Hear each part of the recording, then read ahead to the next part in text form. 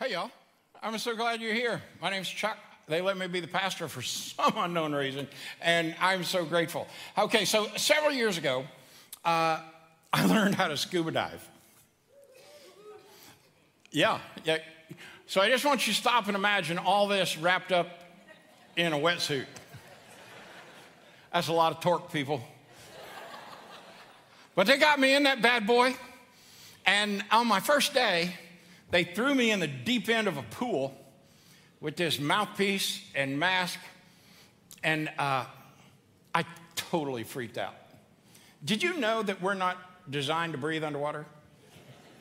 And I don't care whether you got that mouthpiece or not. Your first time at that, you're just thinking to yourself, this is not right.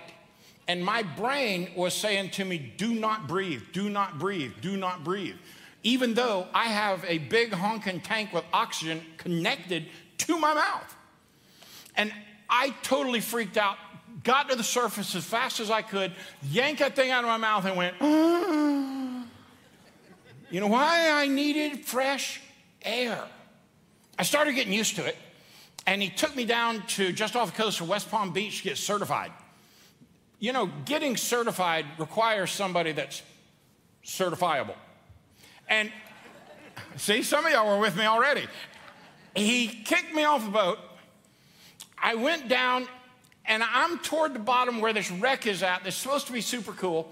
And the dive instructor, who's a former Navy SEAL and just a little too gung-ho, comes down there with me, and he takes the thing out of my mouth, rips my mask off, takes my vest off, and my job is to calmly put all that back on and swim around.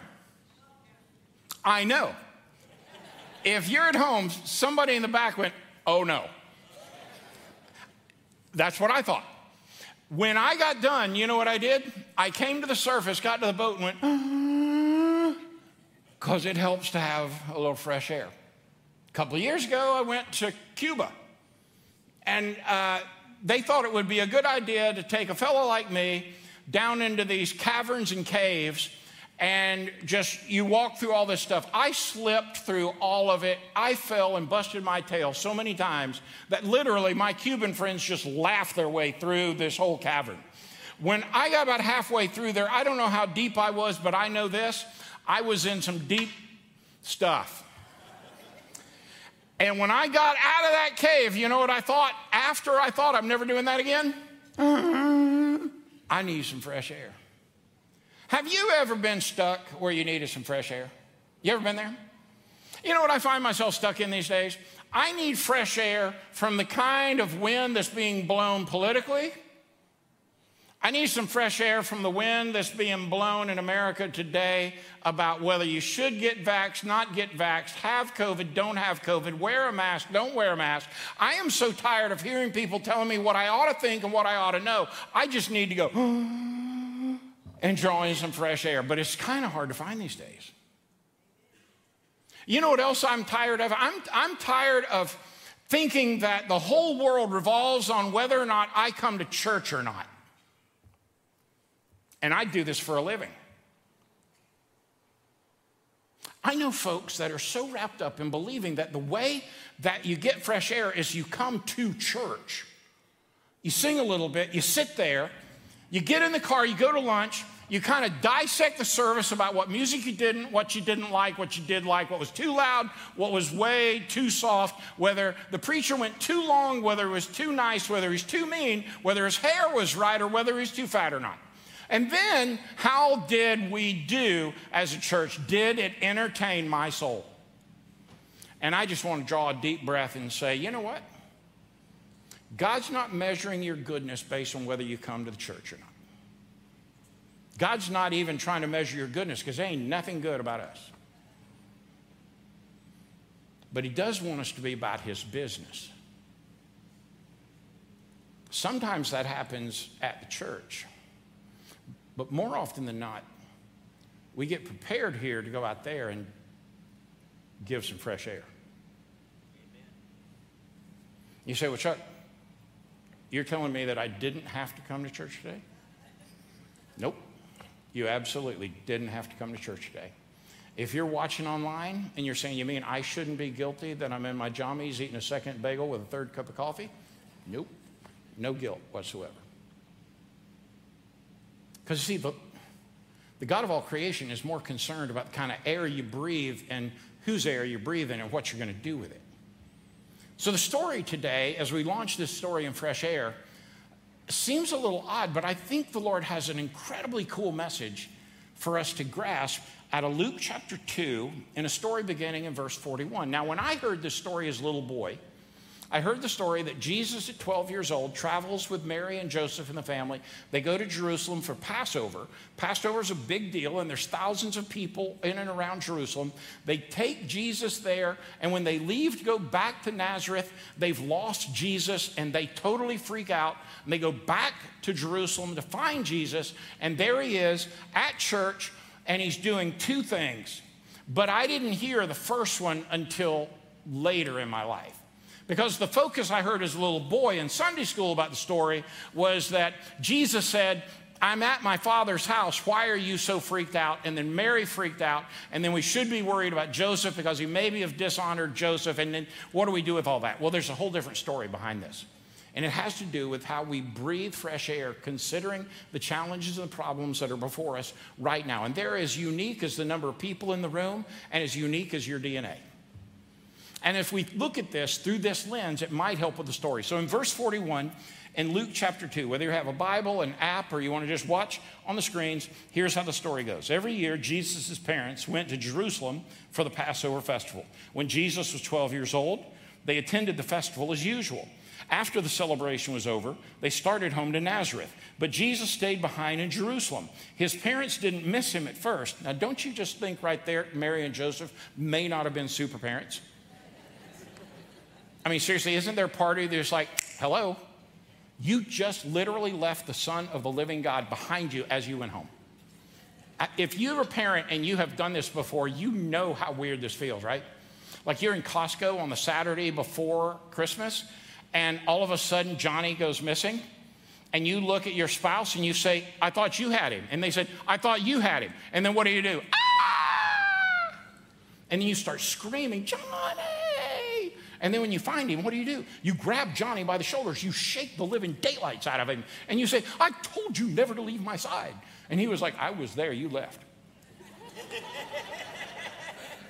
Now, if he has any sense, he didn't say that, but he thought it.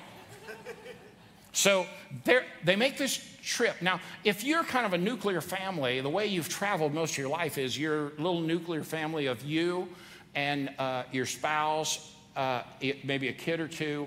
You get in the car and you go wherever you're going, right?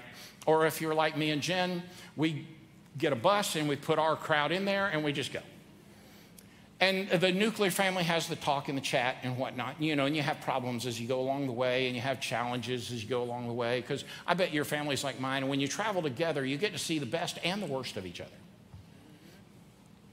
Some of you are nodding. Some of you are tapping your spouse right now saying, I saw that in you.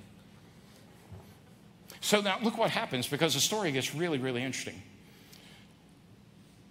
His parents didn't miss him at first because they assumed he was among the other travelers. Once again, Joseph, Mary, what in the world? Well, now think about this. They had this thing called covenant relationships in the day. So what that meant was you didn't live any further than about 3 miles from wherever you were born your entire life. And when you traveled to Jerusalem, you didn't travel as a nuclear family. So it wasn't like Mary, Joseph, Jesus, they're all alone on their way and robbers are going to get them.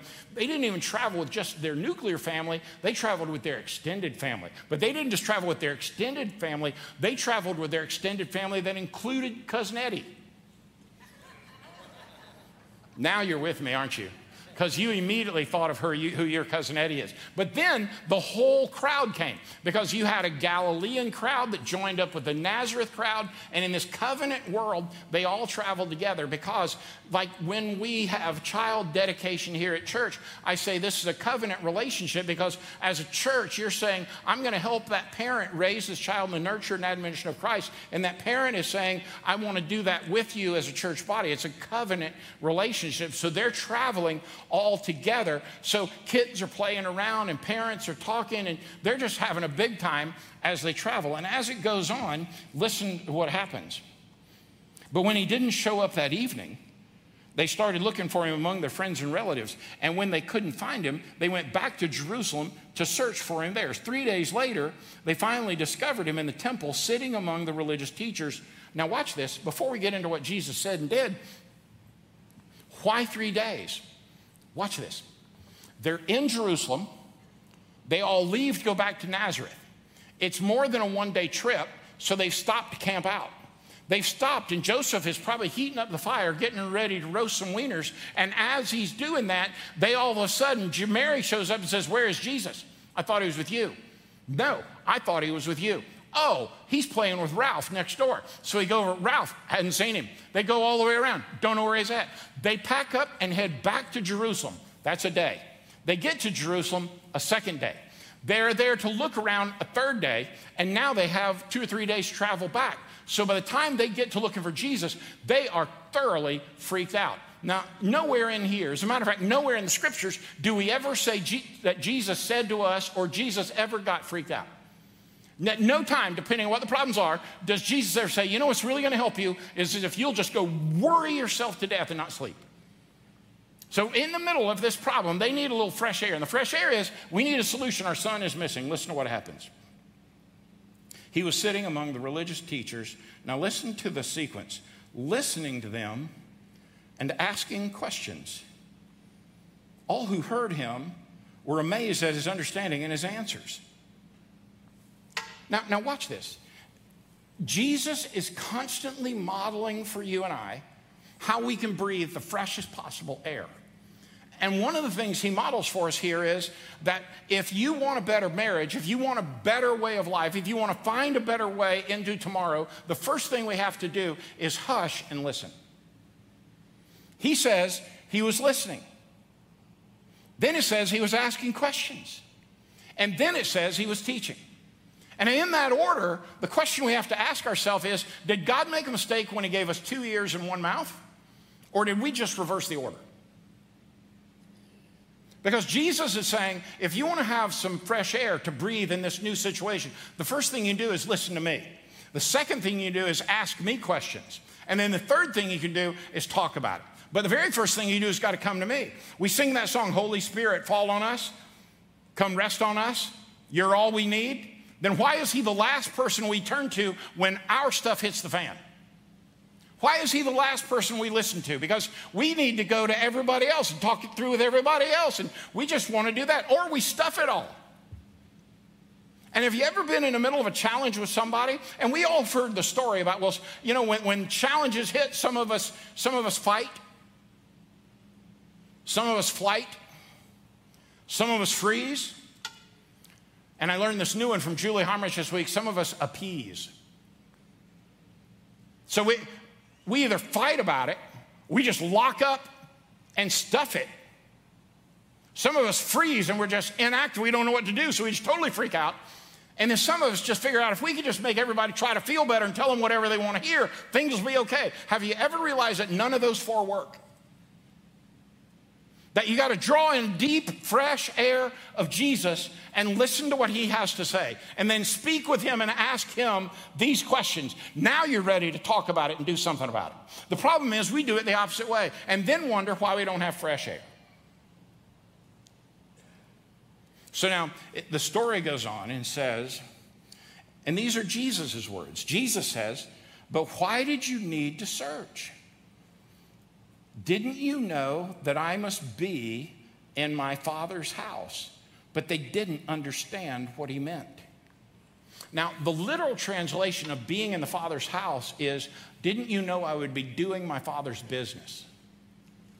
So when you read that, you've got to understand, Jesus is saying, I didn't come to the Father's house to just hang out because it was a safe place. I didn't come to the Father's house because I like the music or the rabbis. I didn't come to the Father's house because I was looking for something. I came to the Father's house because I wanted to be about the Father's business. So the question I have for you today is, did you come to the Father's house today to listen to what he had to say? Did you come to the Father's house today to ask him what questions that you need resolved?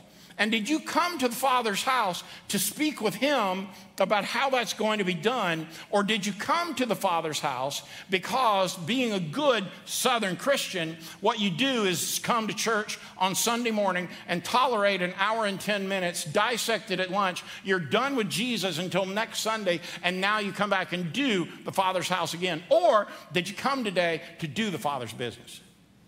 Because if you came today to do the Father's business, now you're ready to take in a gulp of fresh air. But Jesus teaches us 3 different relationships that are happening in this sequence. At no point does Jesus blast Joseph out of the water when he says, hey, didn't you know I'd be about my Father's business? Not one time do we read Joseph is like, hey, what about me? Hello. I mean, at that point, I'm pretty sure that if I were missing one of our girls and I show up and one of our girls says, Dad, I'm dealing with my true father's business here, I might want to take that on as a one-dimensional person. A one-dimensional person makes everything about them. I've been this person.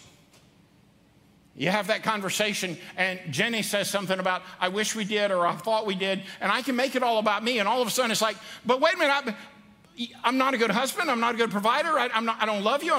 And she's like, I didn't say any of that. I was just saying we like to do this. But if you're a one-dimensional person, you make it all about you, right? Joseph could have, at this moment, made it all about him.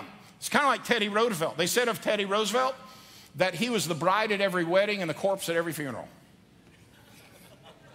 He had to be the lead singer in every band. When you're talking to them, they're all about, am I resonating with anybody here today? Have you ever had that conversation with that? Have you ever been that person? I'm just admitting to you, I've been that person. Can I just tell you, I am at my ugliest when I'm a one-dimensional person. I am at my very worst. Because I think it's all about me, I make it all about me, and before long, you can turn what was just a simple conversation into a gigantic problem because in your brain, you're still trying to tell yourself, but it's all about me. Jesus is trying to give us a picture here. It's not about you. But then Jesus is giving us a picture of, it is good to have a two-dimensional relationship as well. But a two-dimensional relationship doesn't always get us where we need to be. I mean, I see Rusty sitting here on the third row. So Rusty's my buddy. We're NASCAR buddies. We're football buddies. I mean, we like all the same stuff, right? And so, if I've got a problem, it's easy for me to go talk to Rusty. Me and Rusty can talk about it this way. Or I can go home. I'm blessed. I have a marriage where we talk all the time. So Jenny and I can talk about it. And that two-dimensional stuff, that's helpful. That works. But the problem is, what happens when that two-dimensional process gets weird? Like in our house, we call it Tukey, right? Y'all may not know what that means, but like Tukey is when somebody says to you, how are you? And your response is, fine. That's Tukey. When somebody says, where do you want to eat tonight? Anywhere. That's Tukey. Would you like to talk about it? There is nothing to talk about. That's Tukey.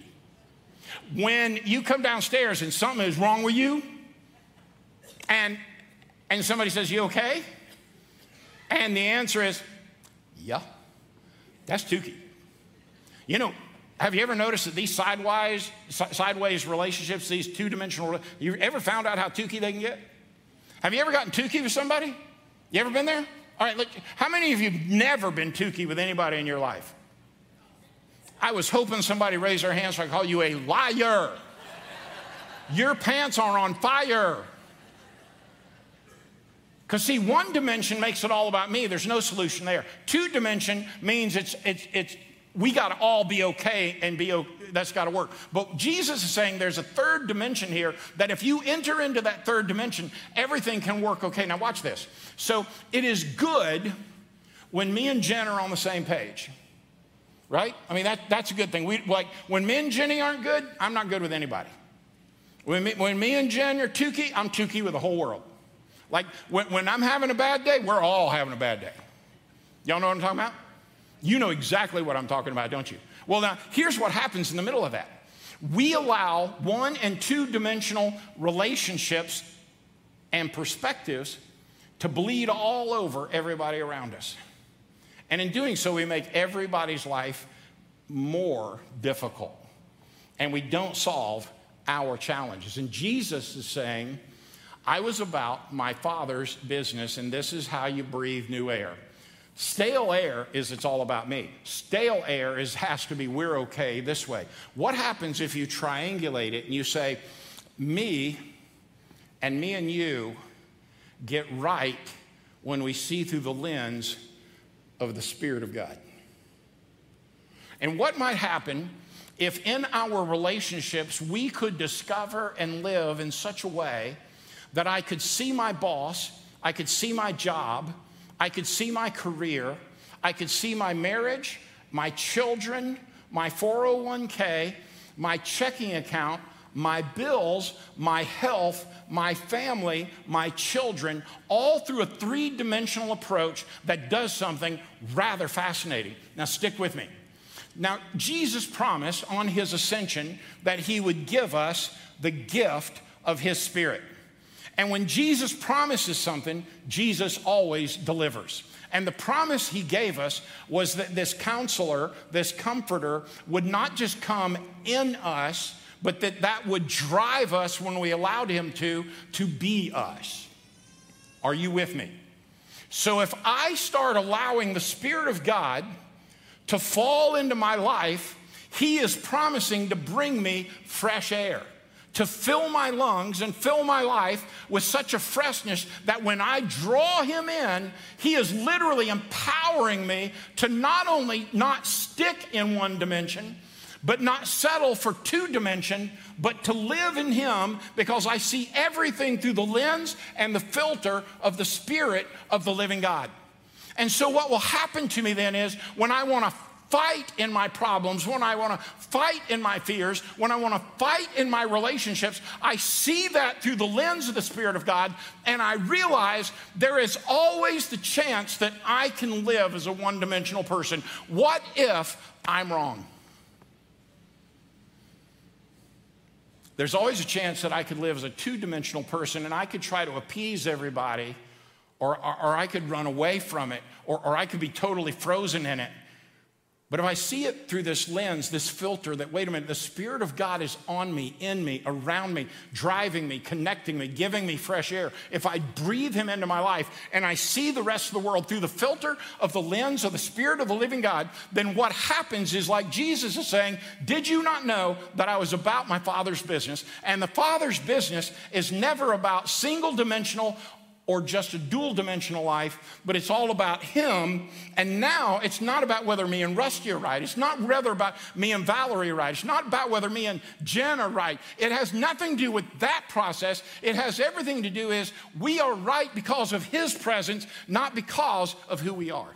Because if it's up to who we are, I have totally messed up my entire life. Every time I have lived my life outside of this third dimension, outside of the Spirit of God, every time I've lived outside of that, you know what I've done? I have freaked out and thought to myself, it's all on me, or it's all because of you.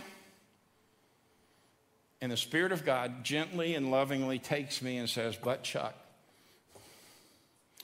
I'll redeem every dumb thing and every silly thought you've ever had if you'll just breathe in the fresh air of my Spirit and then let me go. But that's not what our humanity longs for, is it? I mean, I guess if I got just ridiculously honest, you know what my humanity wants? I want control. I want power. I want people to I want people to pat me on the back. I want people to tell me I'm good, even if they're lying.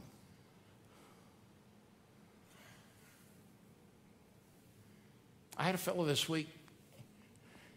I was chatting with him, and I said, what if the Spirit of God, what if you just invited the Spirit of God to have rule over your life and just direct you in the most ridiculous, wondrous way?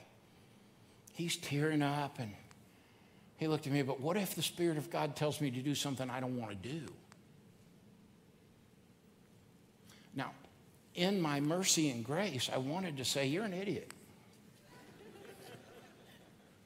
But the Spirit of God took over, and I didn't respond in my humanity.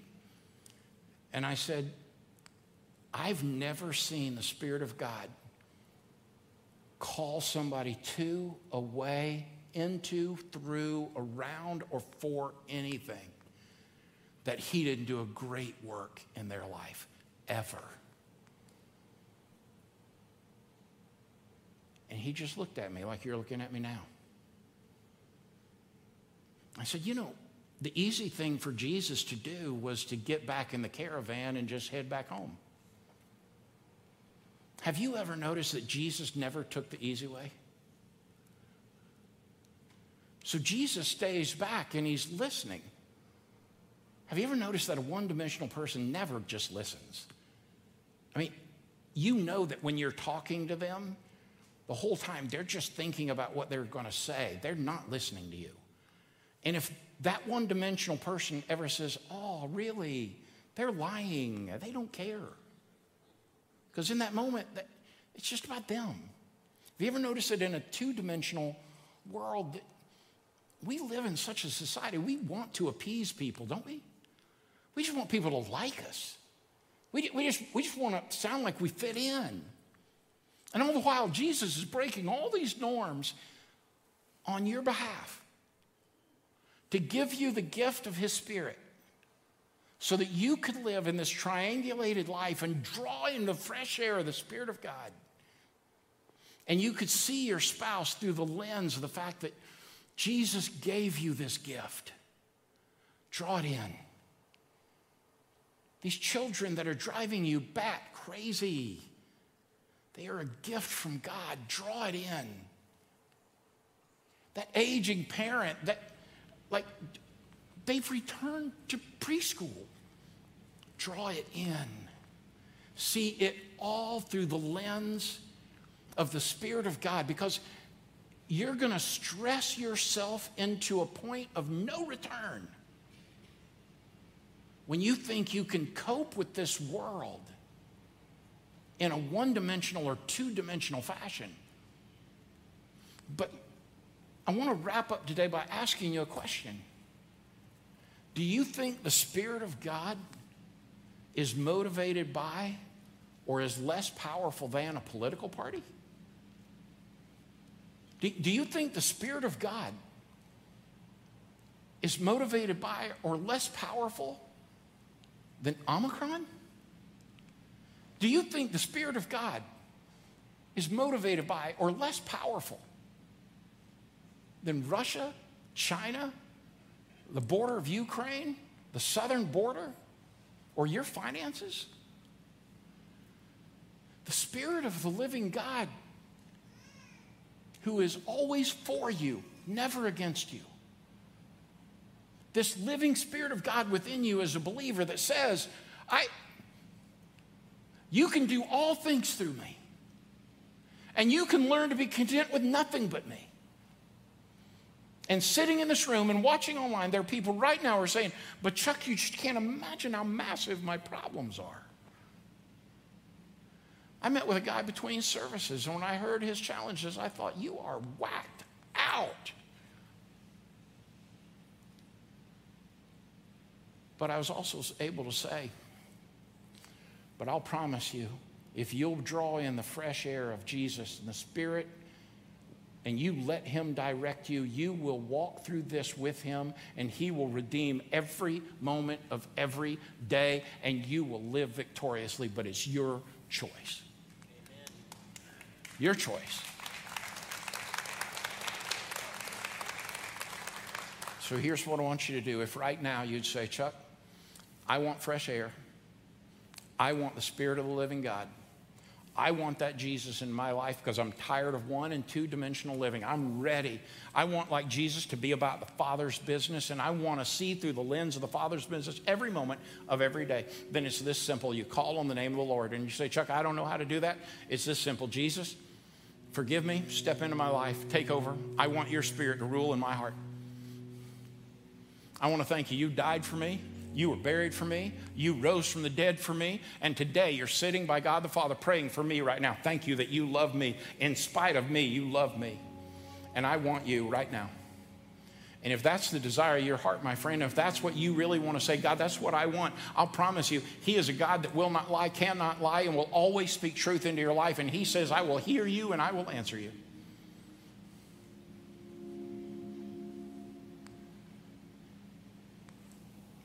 If that's the desire in your heart right now, I'm just going to ask you to stand up.